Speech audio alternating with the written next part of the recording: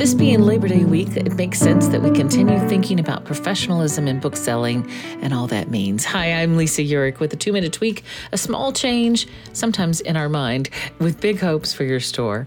And as your bookshop and ours are trying to figure out how we pay equitable wages for the professional work that is book selling, let's think about making the pie bigger.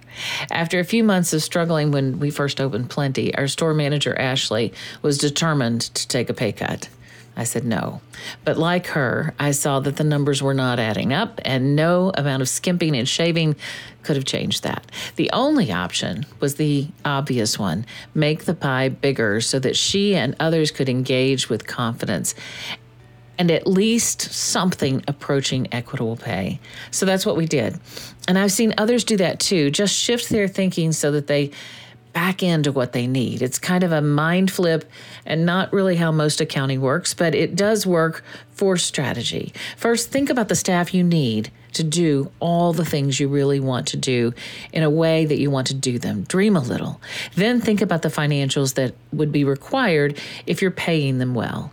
Then set your book selling and income targets based on that number as 25 to 28% of your total. Over and over again, I've seen bookshops with light bulb moments when they build a pro forma, an advanced look at the financials, putting the people in first. It's not the way we usually do it, and because it's a mind flip, it can open all sorts of new doors.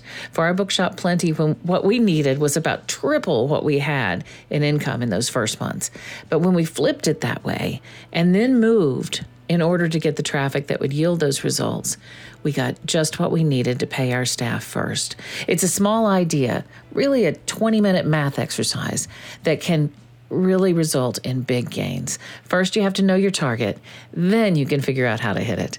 This Labor Day week, let's get creative with the way we think about compensation structures.